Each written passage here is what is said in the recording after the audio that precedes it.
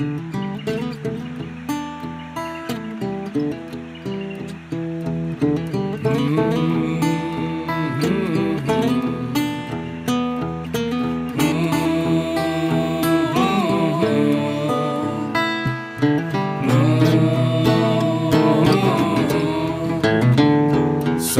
morning, the clouds are high. Sun is hiding, and so am I. Ain't got nothing to do on this rainy day for two. Sit here. And welcome to episode 14 of the Romantic About Baseball podcast. My name is Adam McKinnon, and joining me as always is my co-host Jim Passon. Jim? Hey, good evening. And our very special guest this week is Gabrielle, founder and I guess you'd call the chief writer at Girl at the Game. Gabrielle, thanks so much for joining us. Guys, this is so exciting for me. I'm so honored to be talking to you guys. Thank you for having me. We're thrilled to have you. Yeah, for real. I'm at least as excited, I swear. It's reciprocated. Awesome. We wanted to bring you on because, one of the things I've sort of admired your work from afar for a little while now. And, as somebody who can appreciate your writing style, I kind of wanted to know how did Girl at the Game get started? What was the genesis of the website?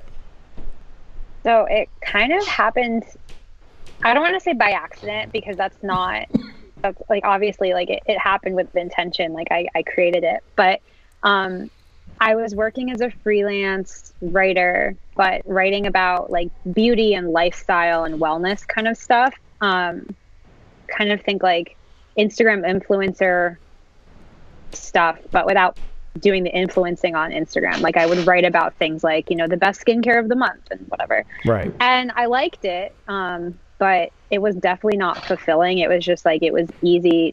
It was like something I could do. And I had never really known what I wanted to do with my life. And then I went to opening day with a friend of mine who works for the Red Sox. And he, we're sitting there and it was the first opening day without David Ortiz. And it was just like, I kept saying like, it feels really off. And he's like, yeah, David Ortiz isn't here. And to thank him for bringing me to the game, he's like a friend of the family. To thank him for bringing me to the game, I came home and like wrote something about how I was feeling about the first game of 2017. And he wrote back, like I remember this so vividly, like I emailed it to him and he writes back, "You're a sports writer now." That was and it. I was like, no, like I just was writing what I feel, blah, blah, blah. And he's like, well, it's just the beginning. And like, he wasn't like, he kind of started pushing me to be like, I want to know what you think about this. Like he would text me when something happened and be like, write me one page about like what you feel about this, kind of like giving me like sports writing homework. Like egging you on. He's been around the game for a really long time. So, I would like take his wisdom. And it kind of started getting to the point where like all I wanted to do was like write about baseball. And I was always watching the games anyway. And it's funny because now if I go and like search my own tweets, like on advanced search on Twitter, I'll like see something that I tweeted in 2013 and I said the same thing like 5 years later, like probably about David Ortiz or something. Right. But like it's funny because I was saying all those things when no one was paying attention anyway. And then a couple months later, like in June, I think, I was like, you know what, like I'm just gonna build a website and like see what happens. And so I built the website and I just remember the like Girl at the Game name kind of just popped into my head. And then I was like, should I maybe call it Gabrielle at the Game instead? And then I was like, no, because the whole point is like, there are lots of girls at the game. Right. Like a representation, Yeah, like I'm me, but there's like a ton of other girls at the game who love baseball or football or basketball or soccer or lacrosse, hockey, whatever, curling. I don't know. Yeah, and I like that. I like that it's vague like passionate. that. Yeah. I like that it's vague, that it's the girl at the game. It doesn't, specify your topic happens to be baseball, but it doesn't have to be specific to that. Exactly. It's so like, I have to ask, it's pretty obvious. Anyone who follows your work or is going to follow your work shortly will know you are a unabashed Red Sox fan. So, but you do go into other topics as well. You cover other teams. I especially, I liked your write up on Hyun-Jin Ryu, when he signed with the Blue Jays. Oh yeah. My question is, like, what's your method for choosing topics? Are you, and I'll tie it into another question, when you go through your method of choosing what to write about, do you feel any sort of journalistic obligation or like an implied one? Do you want to play both sides? Do you want to be sort of a news oriented thing, or do you consider yourself more of an opinion site? I'm definitely very opinionated, and obviously I love the Red Sox, even though at times, like right now, they're very hard to love. They make it very hard to love them. But the Red Sox, I've always been really, it's interesting. Like, I find it very weird. I'm very biased and love them very much, but I'm also really hard on them, which I think definitely comes with the territory of being a Boston fan. But I think, like, I can be on Twitter saying like, oh my God, I would die for Xander Bogaerts. Like, if someone gets hurt, I'll be like, Rafael Devers can have my foot. I don't need it. I can pop. Like, but I'll also, I'm also very matter of fact and like realistic about them. And that has earned me a lot of like, oh, you're not a real fan. Like in 2017, I wrote an article, and it was like 2 months into Girl at the Game. But I wrote an article saying that the Red Sox didn't deserve to be in the postseason. And I got so much, it was like the first time I remember really getting like a lot of pushback on something I wrote. And people were like, you're not loyal, you're not a fan. I was like, no, I just have eyeballs. Like, this team isn't good. They were the least terrible team in the division in 2017. So de facto, they had to go to the postseason because that's how the postseason structure of baseball works. Right. Every division sends at least one team. That's not news. But it doesn't mean that they deserved to be there. It means that they were the least bad team. And I knew that the minute they got to, barring some kind of unprecedented miracle, the minute they actually reached the postseason and had to play intense, frequent games against the best teams who actually deserved to be there, they would not succeed. And I hoped, obviously, that I would be proven wrong. Like, I always say, like, I hope I'm proven wrong. Like, I always used to say, I hope David Price proves me wrong. And when he did, I was really happy. And I wrote an article being like, I'm so glad David Price, was the hero of the 2018 postseason. But I'm not going to sugarcoat it. I'm not going to pretend that, like, the sky is blue when it's raining. It's just not my thing. I'm not going to pretend that the 2020 season is something I'm really looking forward to. Like, I want baseball to come back. Does it mean that I'm, like, that I'm excited to like see what this season holds for the Red Sox? Really not that excited at all. Right. So do you find it, I follow you on Twitter. I'm not really anywhere else on social media, but do you find it that you only follow so many Red Sox fans, or are you following quite a few Red Sox fans? Because across Twitter, everybody's like, Yankees Twitter, right? I'm a Yankees fan growing up and still am today, where Yankees Twitter's the worst, right? Everybody always says it. And I follow some of that, and I see some of that, and you get lost in it. But that I end up having to see it as a fan for a team versus being a fan for baseball as I am now, right? I mean, growing up as a Yankee fan, there was two favorite teams, right? The Yankees and anybody playing the Red Sox, and sometimes they're the same, and they're sometimes the same team, right? Yeah, exactly. You in the reverse. And now growing up and getting to understand the game more and everything else, and then having social media and whatnot, and seeing how Yankees Twitter works versus also just baseball Twitter as a whole, I have to pick and choose the Yankees Twitter that I'm willing to take in. But I also understand that happens with places like the Cardinals, with the Red Sox and the Dodgers. I see them when they come across my screen, that they can get pretty, just my glasses are just this one color. So for me, I limit the amount of Yankee fans that I follow. Do you feel you do the same thing with the Red Sox fans, or are you deep into them? I think it depends a lot on the person. Obviously, I don't follow everyone who follows me because I get a lot of news from Twitter. So like if my timeline is just like a million people, then not a million, but like if my timeline's thousands of people, like I'm not going to see a lot of the stuff I want to see. I mean, I know you can make like lists and stuff, but like who really has the time to check on all of those? Right. I will say I don't follow a lot of Yankees fans because for starters, most of them hate me. And also I've never received more rape and death threats than I have from Yankees Twitter. Yeah. But I also, like you, I used to be like, okay, like I only love the Red Sox. I don't care about baseball. Not like I didn't care. Like I was like that kid that did book reports on Jackie Robinson growing up and Babe Ruth. So I cared. But when it came to actually like watching games and like following up on like news on other players around the league, like it's just like I was so consumed with the Red Sox. And I think over the last couple of years, one of the things I'm most grateful for about Girl at the Game is that I really have come to love and appreciate the game more in its entirety and like appreciate players on other teams, different ballparks. Like when you grow up right by Fenway Park, like you kind of don't really have an excuse to go anywhere else because it's like, well, why would I, like, who needs to? I mean, yeah. I wanted to see other ballparks, but it's like, it's right there. I could walk half a mile and like it's right there. Like I did yoga across the street from Fenway today, and the ballpark was in the windows of the yoga studio. Like, but now I appreciate players like Ryu because I saw him pitch a complete game shutout Maddox at Dodger Stadium this spring, and the same night Justin Turner hit 3 home runs, and it was crazy. And it's like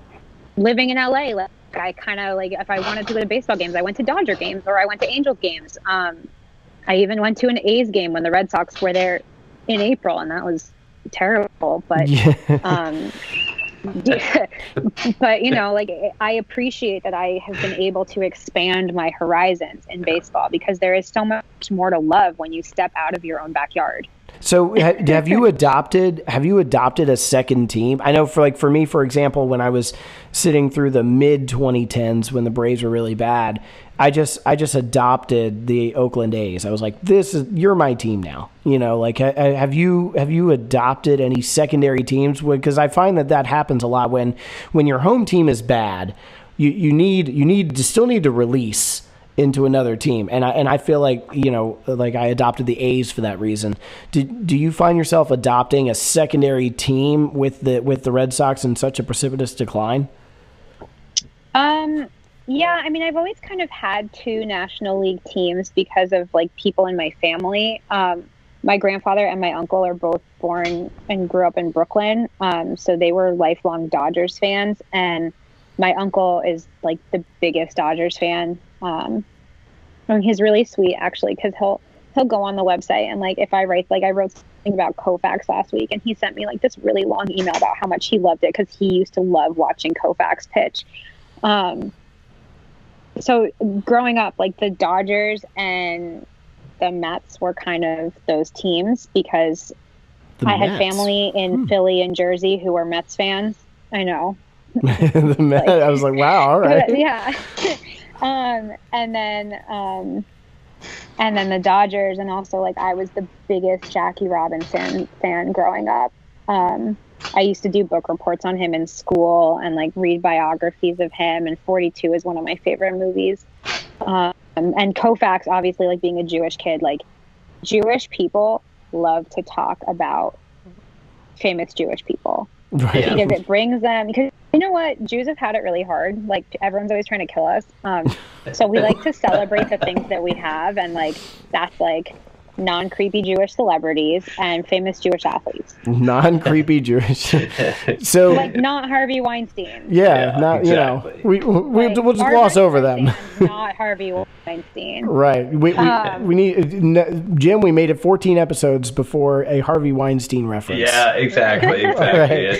It's amazing that it lasted this long. You bring a rabbi's daughter on a show. This is going to happen. Right. I slowly feel myself turning into both my mother and my grandmother in terms of the way I talk about Jewish stuff. But anyway, my point is like, you grow up hearing like my dad would tell me like Hank Greenberg and Sandy Koufax stories, and like one of the first things I remember as a kid was my dad telling me that Hank Greenberg and Sandy Koufax didn't play on Yom Kippur. Right. And then when I was a kid, I would go to synagogue, and Gabe Kapler and Kevin Youkilis went to my synagogue when they were on the Red Sox. And it was just crazy. I was like, oh my God, it's true. Jewish baseball players don't play on Yom Kippur. It's a real thing. Yeah. So Dodgers for sure. And I used to love going to Dodger Stadium when I lived there because it was so close to my apartment, and the Dodgers were so good this year, especially at the beginning of the season. Like Cody Bellinger homered every time I was there. It was crazy. Wow. Well, that to be fair though, to be anywhere when Cody Bellinger homers a lot it's not an uncommon occurrence. So I can't end the first part here without a Red Sox question. Oh God. And it started. Yeah, I got to put you through it. No. I got to put you through it. So we go from Theo obviously, and then Sherrington, who was very farm centric. Farm system centric, really kind of built it up. Dombrowski mortgages it, and now Bloom comes in, and he's got that sort of farm centric, modern analytic pedigree. Do you feel like the market in Boston won't allow for a tank style rebuild like you saw in Chicago, like we're seeing in around other places, and like Houston went through?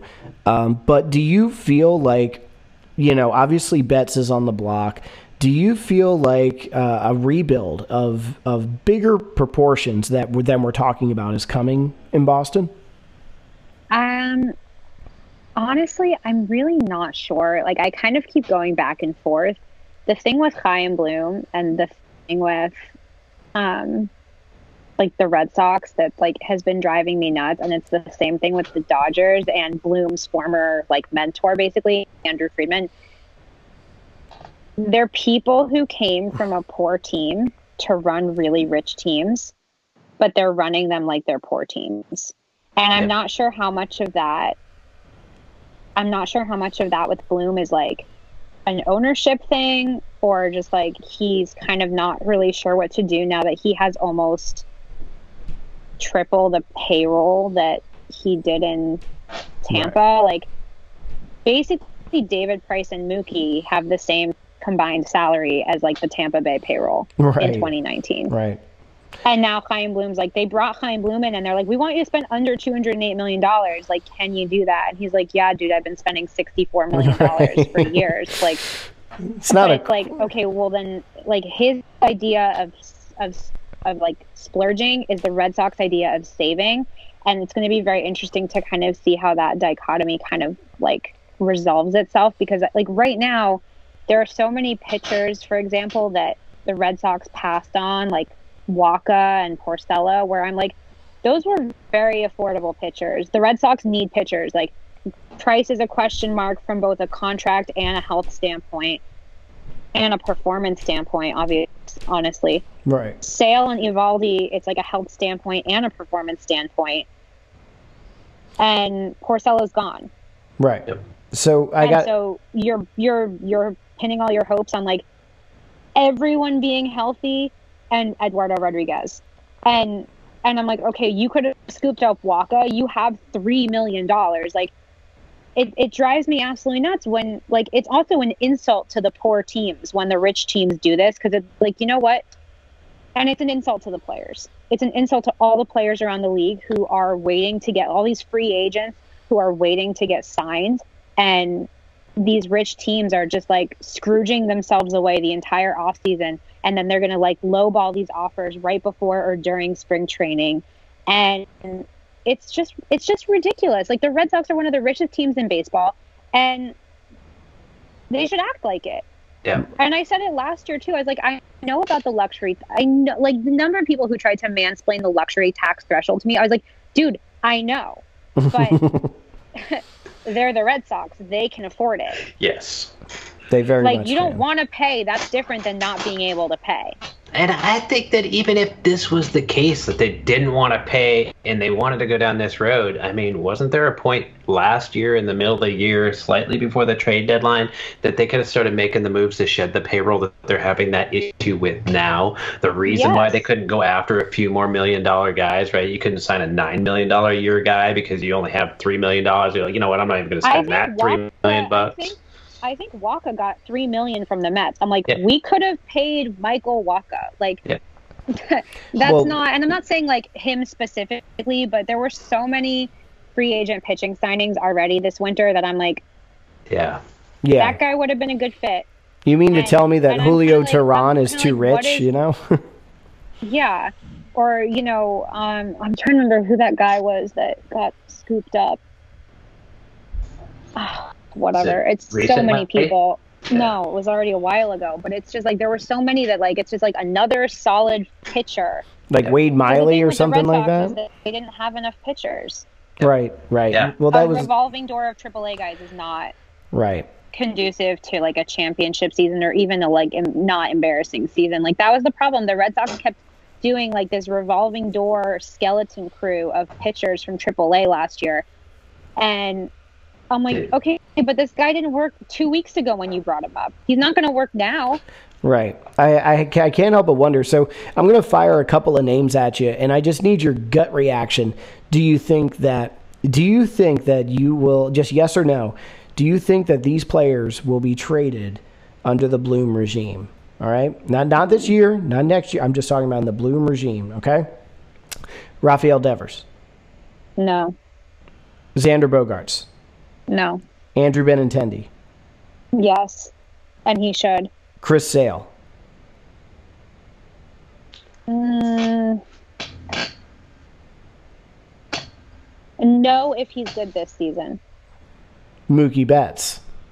Yes. Okay. All right. And I think it's a bad idea, but I think it's going to happen because Bloom is coming in and he's the new guy. Like they didn't promote from within. So Bloom doesn't understand Boston sports. Right. Okay. Well, hey, that we couldn't get out of the first segment without doing a Red Sox rant, and you absolutely delivered. That's and that was tame, honestly. Yeah, you kept the professionalism up, and we appreciate that here at RAB. I was hoping for worse as a Yankees fan, but I'll be all right. Yeah, and if you want worse as a Yankees fan, just go to your own fan base's Twitter. Yeah, I'm good. So we're gonna take we're gonna take a quick break, and then we'll be back. Gabrielle's gonna hang out with us for a little bit, and we're gonna talk title droughts. We'll be right back.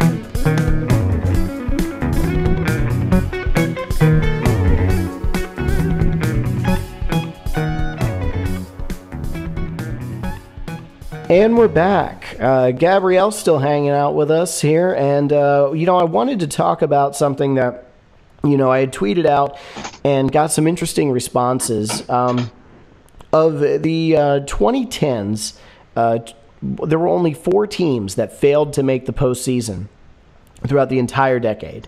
The Chicago White Sox, who last appeared in 2008, they lost the league championship season to the Rays, who would go on to lose the World Series to the Phillies.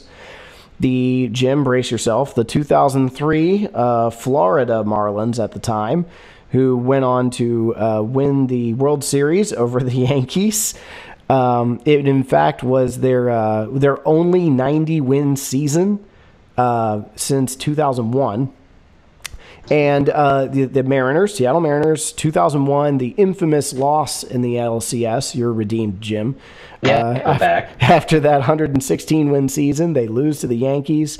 And then the San Diego Padres, they lost 2 straight LDSs to the Cardinals. And another team, only one 90-win season since 2001 still.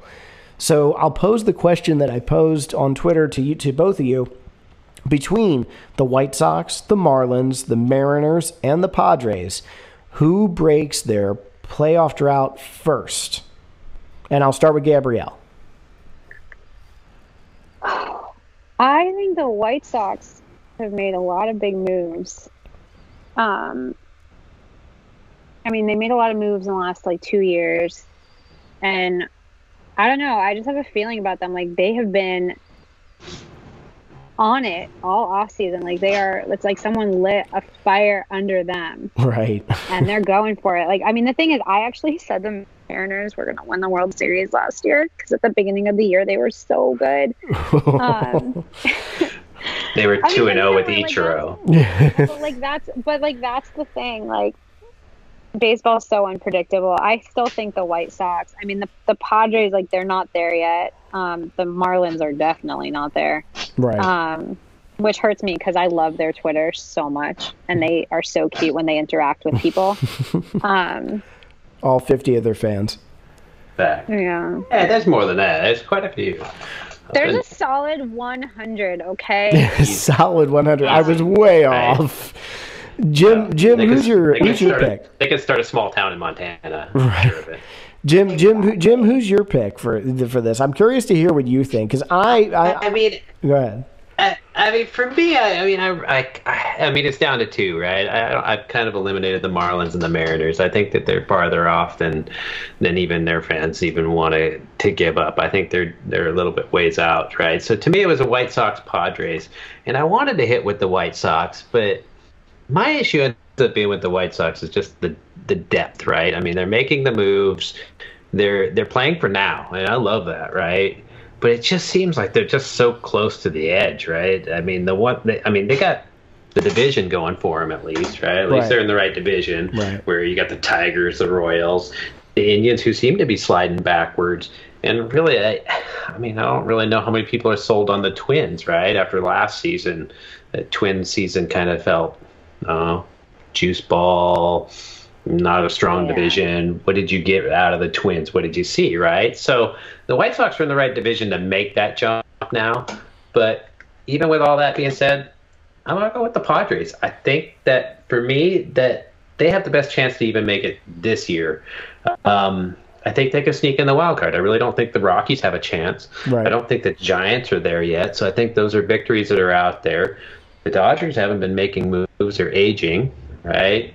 And the Diamondbacks, kind of a wild card to me too, right? I like what they've been working on, but I don't know if they're fully on to becoming a playoff team. So I think their division gives them the climate that they need to make the playoffs too. And I really think that, I think they got enough bats, and I really think that their pitching is underrated. I mean, even with Paddock and Lamet there, I think that a Lucchesi solidifies the third spot in that pitching rotation very well. And then I think their bullpens, I don't know where I'd rank them, but if they're not close to the top, they're at least top 5 almost in my eyes. They're right? They're a top third bullpen. Yeah, no, for sure. I mean, the Padres. The thing with the Padres is it's like you kind of feel like they have the full puzzle in terms of like in the box, but they haven't put it together yet. Like they've got all the pieces. They're definitely not like missing that much. They just haven't figured out how to click it all into like the right place yet. Yeah. I just think the White Sox are like a teeny bit ahead just in terms of like where they're at right now. Like I think they both are very talented teams that are going to be really fun to watch. As much as I don't like Manny Machado, like those are two teams that are fun to watch. I just think that the Padres haven't figured it out yet. Like I just don't think that they're clicking the way that they should. I tend to agree. I tend to agree that the White Sox are. I'm kind of a hybrid of the two. I think if you were to put the Padres and the White Sox in the same division, I genuinely agree with Jim that I think the Padres are a better team. They have more upside. Now, I would say on the other end of the coin, though, that the White Sox are in very fortunate circumstances right now. I think the Twins are probably they stand to lose the most of anyone in that division. I think we're overselling how bad Cleveland is right now. So I think that they're an Adam Savali breakout, and I know that's a reach, but they've got some high upside type of pitchers still, even after the departure of Corey Kluber. They just need to hit, and Jose Ramirez isn't going to bat 160 again for most of the year. I just don't believe that. So I believe that the White Sox, by fortunate circumstance, are the first ones to break the streak, but that with the caveat that I don't think they're the best team on this list right now. So I feel like I could go 15 rounds on either one of them, but realistically, I kind of feel like the White Sox will ultimately end up getting to the playoffs and then just get absolutely trounced by whomever they play. I mean, they did really good. I mean, that lineup. I mean, it's got Moncada in it. I mean, they did fine. Encarnacion now is there. Jimenez. They did get the contract done with Luis Robert. Make sure I pronounce that right. I mean, it's basically the Dominican Republic / Cuba there. I mean, some of the best players coming out of it. It's a great international team, right? And then throw down their pitchers. I mean, Giolito is ridiculous, right? Gio Gonzalez is a solid piece. Dallas Keuchel was a solid pickup. Lopez is getting better. The Dallas Keuchel thing. I mean, like, I know he's not the same Dallas Keuchel. Like, I mean, he's getting older, but he's still Dallas Keuchel. He was a huge get for them. Right. And that's like one of the things that factored into me saying, like, I'm picking the White Sox just a teeny bit, like a nose ahead in terms of the finish line of, like, reaching the postseason. Like, I just think, especially because Keuchel, you know, he's got the experience. Like, I feel like I'm not super familiar with the histories of the White Sox players. Like, I know who they are, but I'm not going to, like, say, like, I remember their entire MLB career. But Keuchel's a World Series winner. Right. And he has a lot of games, he brings that energy. And I always think that getting players like that who know what it feels like to win, they bring a different energy to the clubhouse. The same way having a manager who knows what it feels like either to win one as a player or as a manager, like, it's a different vibe when you have someone who knows that it's possible and who knows what it feels like. They want to feel it again. They know what they need to do to get there. And leadership guys like that in the clubhouse, like David Ortiz is the prime example. Like, he was mentoring the crap out of players and he still does it. Yeah. He's, like, hired by the Red Sox until literally the day he dies. Right. To mentor players because they know that, like, he knows what it feels like. Right. No, I agree with you. I feel like that veteran leadership makes a huge difference, and Keuchel had a big influence in Atlanta when he was here on those young pitchers, Soroka and Fried. You know, there's a lot to be said for that veteran experience that leads you and puts you in position to get to a World Series, which segues to my next question. I got me thinking about World Series title droughts. And, I found my article. Yay. Okay. It took a really long time. The interwebs. I was not searching for the right things. So Gabrielle, I want to, what you were telling us about this article in the break here. Fill us in on what you were looking for. So there's a really funny story behind this article. This article is from January 2018. Because if you guys remember, like, actually, it's almost 2 years to the day. It was January 12th, 2018. 2018, like the 2017-28 offseason was, like, really slow. Like, so mind-numbingly, like, everything was like, where's Giancarlo Stanton going to go? And Shohei Ohtani. And then, like, once that was resolved, like, nothing happened. Like, the Red Sox didn't sign JD Martinez until spring training hit. Like, he was late to spring training. Like, nothing happened in 2018. And so I had nothing to do. And so I started reading more baseball history. I was an American history major in college, and I just was, like, reading about teams because the Dodgers got booted from the World Series, and I was at one of those games, and I was like, oh, this sucks for them because they have such a long drought, and the Indians got booted, and, like, they haven't won since 1948. That's, like, the longest drought.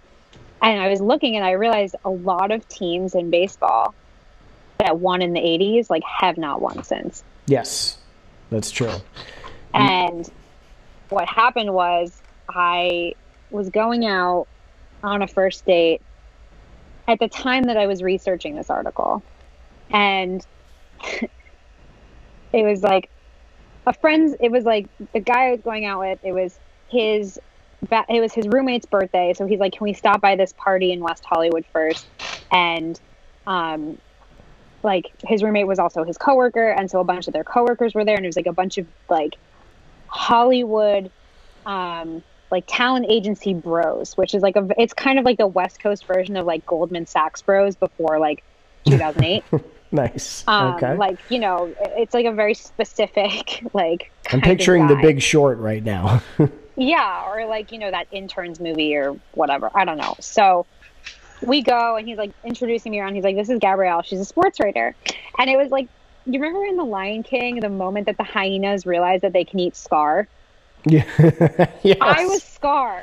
Okay. It was like, or like, you know, the seagulls in Finding Nemo when they see the crab or the fish and they're like, "Mine." Like they honed in. They're like, "Oh, girl, sports, quiz, like time to stump the girl." Yep. Which, like, let me just say, like, I have never heard a guy be like, "I really like baseball," and be like, "Oh, you like baseball? So tell me what the velocity of Nolan Ryan's pitch was on like May 12th of like his 6th season in MLB." Like, girls don't do that to guys. That's a different story. So these guys start like firing off like questions at me, like, and this one guy starts like chirping me about the Red Sox because I guess it was like, I didn't publish this article till January, but like it was November that I had started thinking about it. And the Red Sox had just gotten booted from the ALDS, and then the Astros had then gone on to win the World Series with their trash cans. And and the guy's like, "Oh, the Red Sox suck. Like, they make it all the way to the postseason and they lose in the first round." And I just looked at the guy and I was like, "So who's your team?" And he goes, "Oh, I'm a Phillies fan." And like, oh, they're the worst. It was like the most like Philly bro, like frat guy you can picture. And I looked at him and I was like, "So you're a fan of the oldest continuous franchise in MLB history? They've been around since 1883, and it took them 97 years to win their first World Series." Ugh. And then they didn't win a second one until 2008. I was like, "So you're chirping my team for losing the division series when they've won 3 World Series in the last 15 years, and your team..." Having been a Braves fan growing up in Philadelphia, I will take dunking on Phillies fans any day of my life, and so I'm down with that. The minute I said that, I was like, "So your team's won 2 ever, and it took them 97 years to win their first one, and then they didn't win again for like another 28 years, and you're chirping my team for losing in the division series." Right. And like the minute I said that, it was like I had sucker punched like 12 dudes in the face. It was so epic. It was like the funniest thing ever. And that's my World Series drought story. But nice. It's just like something I always remember because. Well, it's nothing like it's like dunking so on. Fun to like it's dunking a on round fans. Of stump the girl, you know. Yeah, definitely. Well, I'm not going to try and stump anybody here. I will tell you that, but I do want to get both of your guys' thoughts on something. When I fanned out all of these teams and their playoff droughts, one of the things I was looking at in particular was teams that have never won. Okay, and we've officially hit the era where, like, you know, for example, your legacy franchises, obviously the Tigers, the Mets, the Red Sox, the Reds, the Pirates, they've all gone on to win. The Braves, they've gone on to win World Series at various points. But I was curious as to, and we all know how hard it is to win the World Series. Okay. All of our, you know, the Jim being a Yankees fan, you being a Red Sox fan, me being a Braves fan, we all remember our teams, for some of us very recently, winning a World Series. But I wanted to get your thoughts on teams that the franchise has never won. And that list includes from the Rangers, Texas Rangers, 59 years, no World Series. Milwaukee Brewers, 51 years. The San Diego Padres, also 51 years. Colorado Rockies, 27 years. And the Tampa Bay Rays, 22 years. Don't forget the Mariners. And the Mariners, yes. The Mariners, where did I put them on this list? Oh, I forgot to bold them. 43 years. 43 years for the Mariners. 77, yeah.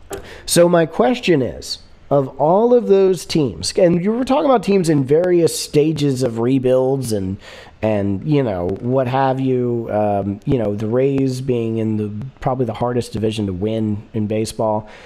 Who breaks their streak first? And I'm going to run it down one more time. It's the Rangers, Brewers, Padres, Mariners, Rockies, and Rays. Gabrielle, I'm going to put you on the spot. What do you think? Oh, God. Because it's not a great list going into 2020. It's not a good set of teams that really spend a bunch of money to try to win championships. Not in the slightest, right? Right. That is a tough one. I'm going to say the Mets. I'm going to go wild card and say the Mets. The what?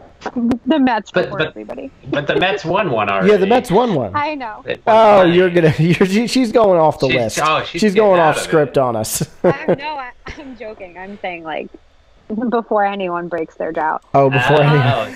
So you got the Mets in 2020 now? No, that's what I heard. You heard it here first. That's what I hear. Yeah, mark it down. That's right. Gabrielle Honestly, calling Mets World Series. I made a joke that Rick Porcello was going to lead the Mets to the World Series.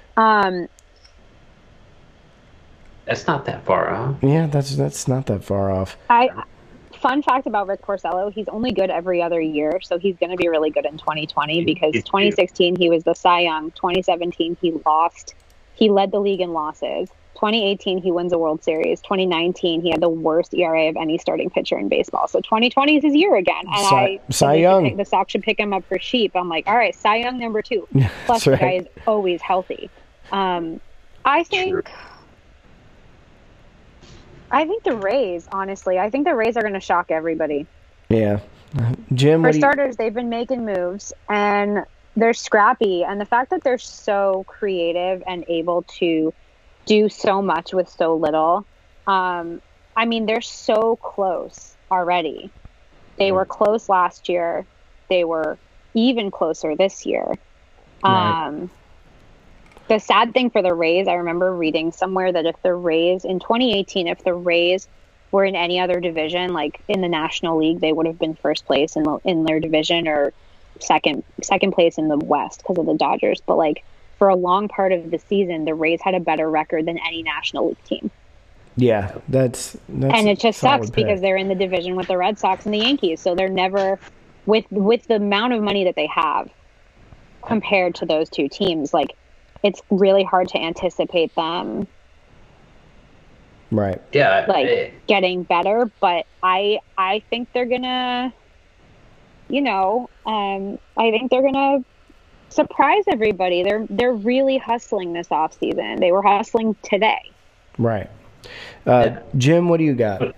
I love the Rays, right? I think it's the Moneyball style of play / living in the new analytics, right? They're more than willing to use openers. They're willing to make the bullpen work a little bit harder and not work all their starters so much, right? So they just narrow it down and say, okay, let's have a Morton and a Snell, and then we'll go from there, right? Now they had a Glasnow, and it's well, maybe we can stretch out 3 great starters and kind of bullpen the heck out of everything else. They're willing to do everything they can to win, and in the division that they're in, they have to, right? And they've done great at it. I think since 2010 or 2011 or something like that, they've got the 5th best record in baseball. Not just the American League, in all of baseball. So only behind in the American League, I think behind Boston and New York, right? So your top 3 teams in the American League for wins are all in the same division with each other. I think that they have what it takes management-wise, front office-wise, to try to put together what it takes. They just never going to spend the money, right? They're never going to put the tails in the seats to even get to enjoy it. So it's weird. I really like the Rays, right? But for me, if I'm looking at those 6 teams, I think it's probably the Rangers. You took my pick. I was going to be so dark horse about it.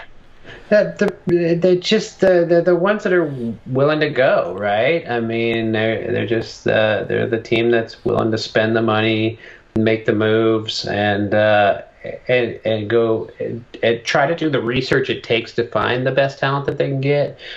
At the same time as being able to spend money. Ballpark. Yeah, again, already. See, that's what it was for me, and Gabrielle just hit on it. For me, they're a team that has motivation. It's so hard to win a World Series. I think if the Rays, sort of like the A's as the 2010s came around, and I hate to put it this way because it's not luck, but when you play with such a low payroll in modern baseball, it's playing with fire, and eventually the Rays are going to get burned by it. And I think when that happens, the Rangers are a team that is, we talked about it, Jim, in our offseason series. I feel like the Rangers could be setting up for a quick rebuild, like a quick tank, 1 or 2 year tank. And then they're a team that's willing to spend money, and they're a team that's willing to be aggressive. I could see them in the 2020s being the first of these teams, with the Rays and Brewers getting honorable mentions. To break the world, to win their first franchise World Series. They made the postseason 5 times last decade, right? If it weren't for the Giants, they'd have at least one World Series title, and David friggin' Freese. Yeah, David Freese worked them over, and then St. Louis, I believe, got him in 2011, if I remember correctly, right? Yeah, Freese is like a huge postseason guy. I remember Game 5 of the 2018 World Series. He was batting leadoff for the Dodgers in Game 5, and he gets up and smokes a first pitch home run off David Price. I mean, they ended up winning the World Series that night, but like that first pitch, I was like, shit. It's David. You just got freezed. But he retired, so we're safe now. Yeah, right. He retired. I was actually thinking about that a lot recently, because just like thinking about the Indians, because I was watching Major League and Major League 2 this week. Nice. And then thinking about the Red Sox and like the real life Indians, and just thinking about the window of time for a team to win, because the Indians were so good, like 2016, 2017, even the last 2 years, like the last 4 years, really, they've been excellent to very good. Mm-hmm. And they kind of had some bad luck this year, like with Kluber and everything. But the Red Sox, the thing that drove me so nuts was like, I understand, you don't want to pay taxes, like you don't want to pay the tax threshold. You don't want like the penalties. You don't want to deplete your farm system. You don't want to spend more money. Like there's all these things to consider in terms of like the future. But at the same time, baseball is such an unpredictable game that there's so much of it that you need to live in the present and just capitalize on what you've got going on in the moment or in the season. And for me, like looking at like who was going to be a free agent in this offseason, who should have been a free agent, like, I think Chris Sale's starting his extension now. Right. Well, there's a lot of those extensions, Nolan Arenado, there were a lot and of Chris extensions, Sale, a lot of contracts to be negotiated, a lot of things like that. And I was just looking at the team, and I was like, you know what, this team, like going into last season and then seeing how the season started and watching it just like go completely down the toilet. The thing that was so frustrating was they were so close to having all the puzzle pieces again last year, and they just didn't spend the money. They didn't replace Kimbrel. They didn't replace Kelly. I didn't want them to keep either of them, but you can't let Kimbrel was a disaster in 2018, but you can't let a closer and a sometimes very solid pitcher, or just like two arms in general, go and not replace them, and then just expect that AAA guys are going to get the job done. And right. Then players are getting injured and players aren't playing well. And the thing that Dave Dombrowski kept saying was like, we're happy with the team we have. And I was like, why the hell are you happy with the team that you have? Like, I know it was filler. Like he was, speaking in platitudes. Like he was not happy. No one was happy with the team that they had. Right. But why are you holding on to the 2018 team when you could be tinkering with the team to get them? Like they were close for certain parts of the season, like pockets of the season. They had flashes of 2018 where everyone kept thinking this is when they turn it around. And you know what? If they had gotten some fresh blood, if they had gotten some healthy like infusions to that team, they could have actually turned it around. And that was the most frustrating thing, because we're looking at this list of droughts and teams who've never won. It is so hard to even get to the World Series. Right. Yep. I mean, of these teams, the Red Sox didn't even try this year. They really, like, knowing the things that like we know now, and knowing how I felt about them literally from the first week of spring training when I was like, they just don't look like they care. Right. Yep. I mean, It just was so maddening because you don't come across talented. It's hard, and we know because Dombrowski destroyed the farm system to get them there, right. and spent a ton of money. It is hard to build a championship team. Right. I mean, just ask the 90s Braves. You know, they had 15 cracks at the winning the World Series and produced five Hall of Famers in that stretch and took home one title. And so, yeah, we keep getting preached patience from baseball owners, right? You know, oh, be patient. We're gonna think long term. We're gonna think big picture. But there is no real long term in baseball, right? That's the thing that drives me nuts. Like when people say, like, oh, trade Mookie for prospects. Keep your prospects. Right. Half of your prospects minimum are going to turn out to anything. Right. The percentage of I don't remember if it was like a couple years ago I read that like 79% of minor leaguers don't make it to the majors. Right. I mean that's the thing. Keep your yeah. damn prospects. Right. Give me a closer now. Give me a replacement starting rotation pitcher from another team. Trade Benintendi. Like there were so many things that they could have done that would have spent either very little money or no money, and they didn't do it. And I'm like, you know what?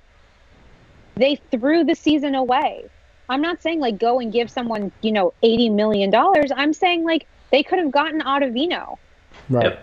Yep. For a bargain. Yeah. Jim, I know you're out in Seattle. DePoto's peddling that theory nonstop, right? DePoto was making deals from a hospital bed. That guy never stopped. It's tough out here. It's just, oh man, he's. I mean, I don't even know what to say. How do you get on board with DePoto after what he did in Los Angeles? I mean, he makes news, but yeah. I mean, really, I mean, quantity, not quality. When we were sitting there talking about the four teams that are looking to break a playoff drought from not getting into the playoffs at all last decade, right? I mean, the Mariners seem to me to be the farthest away, and DePoto's only made 200 plus moves since he's been here. He ain't been here that long, right?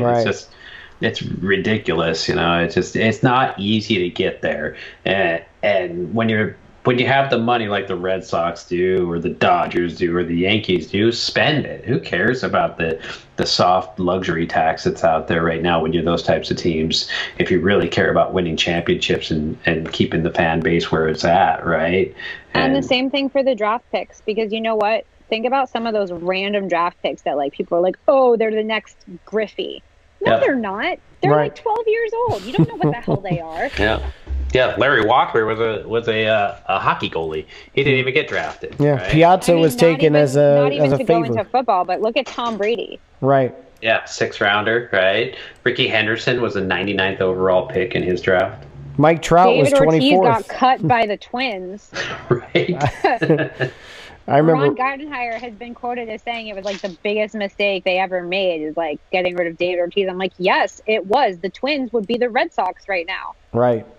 So, all right, we're gonna wrap it up, but I got one more question, and so I gotta steal a little bit of time for the Cleveland Indians, though. Oh yeah, okay, all right. Let's talk Indians. Go ahead, Jim. Let's talk. Okay, so Indians, right? What is it? 73 years. 71 years. 71 seasons. 72. A long time. 1948. Yeah. Right, so I think they just finished 72 seasons without, right? So just a few things on Cleveland and the things that have happened, right, since Cleveland last won a World Series, right? Back in 1948, there were only 16 teams in Major League Baseball, 8 in the American League, 8 in the National Leagues. The last time the Cleveland Indians won the World Series, there were only 2 teams west of the Mississippi. You know who they were? St. Louis Cardinals and no? Yeah, Cardinals. Yeah, St. Louis Cardinals and the St. Louis Browns. I mean, they're on the Mississippi River, right? But their stadiums were west of the Mississippi River. That's it, right? That was the last time the Browns who are now the Orioles. The Orioles, right? They're not on the right side of the Mississippi River anymore. That's when they last won it, right?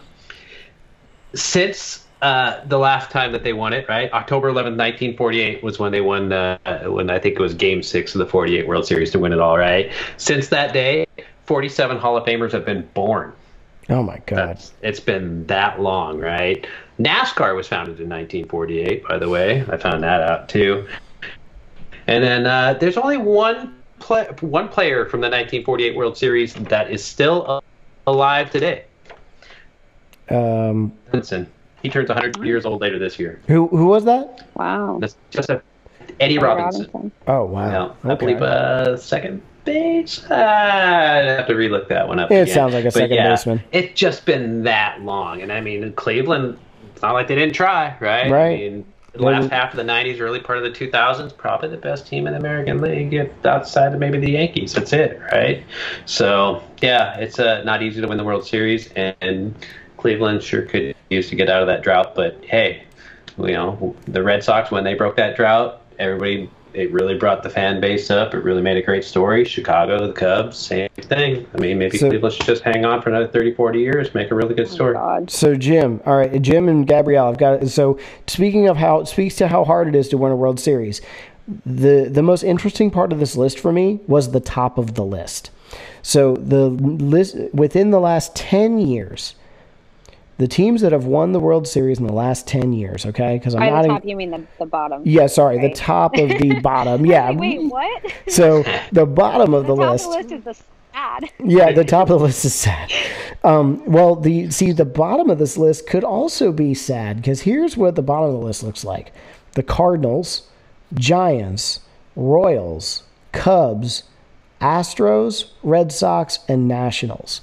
So for me, I'm looking at this and I'm thinking, of these teams within the 10 years, who's the next team to win out of that group? Because there's a lot of bad teams in that group right now. Gabrielle, I mean, I know you're a little biased here, but what do you think?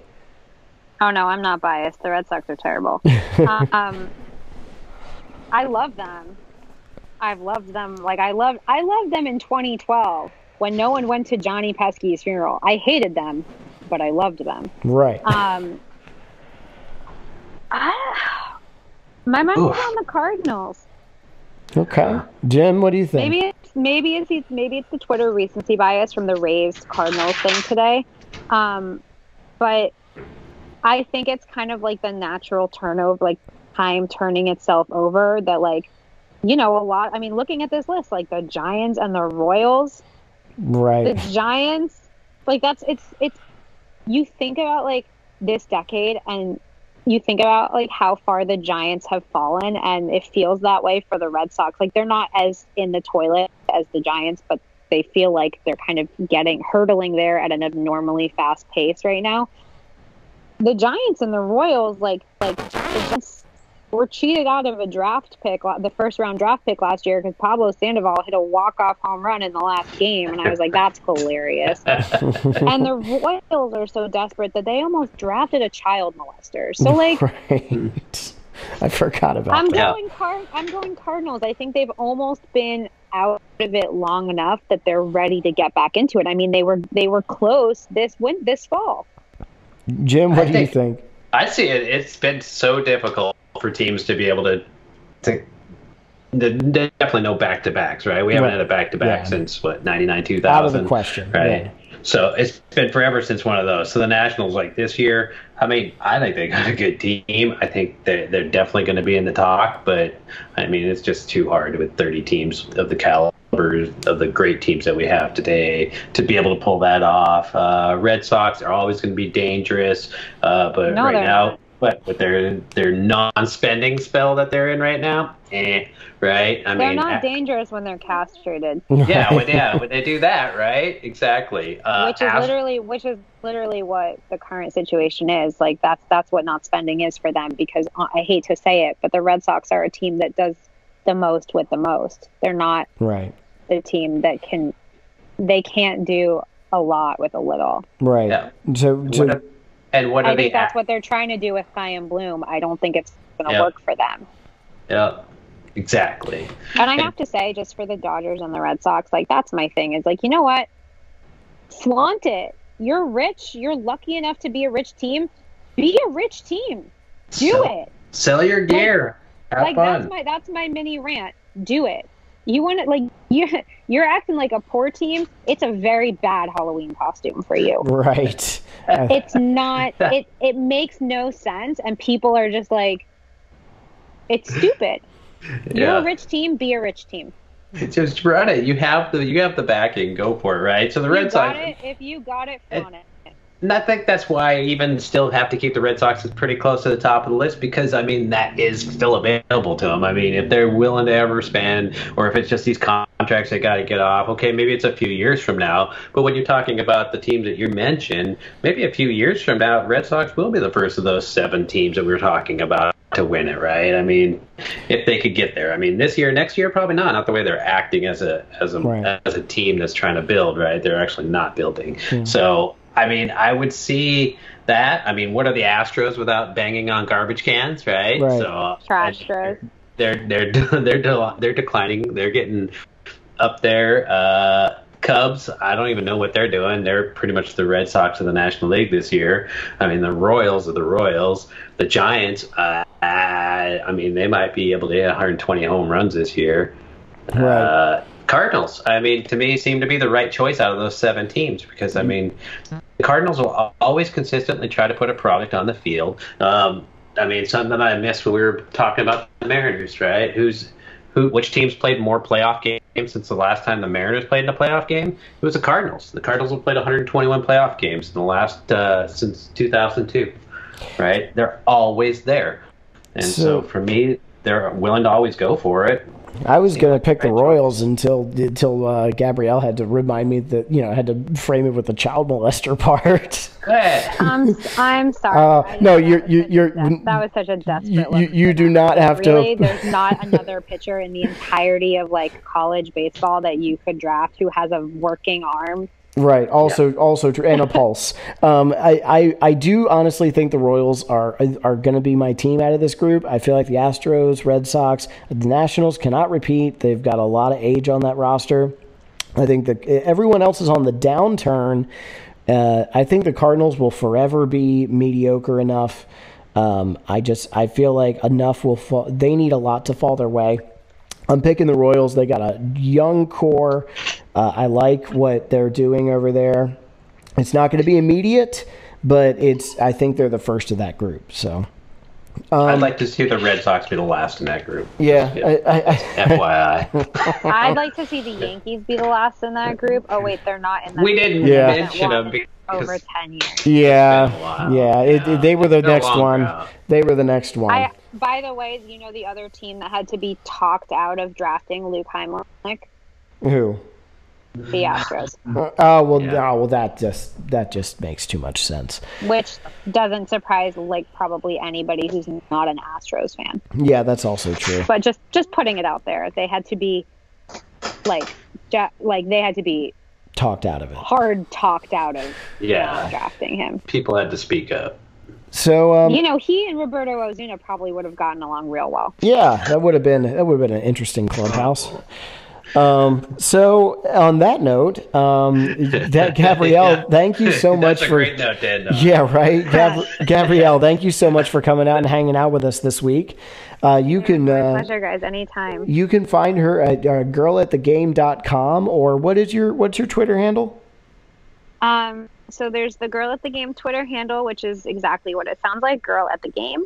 And my personal is GFSTARR1. Yeah. All right. And Jim, you are where you always are, but tell them where you are. I am at Passon Jim, PASSONJIM. Do not call me Jim Passion like the one guy did that was yelling at me the other day. It didn't work out very well. And then I am at Adam C. Mack, or you can follow the blog at RMNTC Baseball. We will be back next week. Thank you so much, everybody, for listening, and check out Girl at the Game. Yeah, get there quick. And then go back later.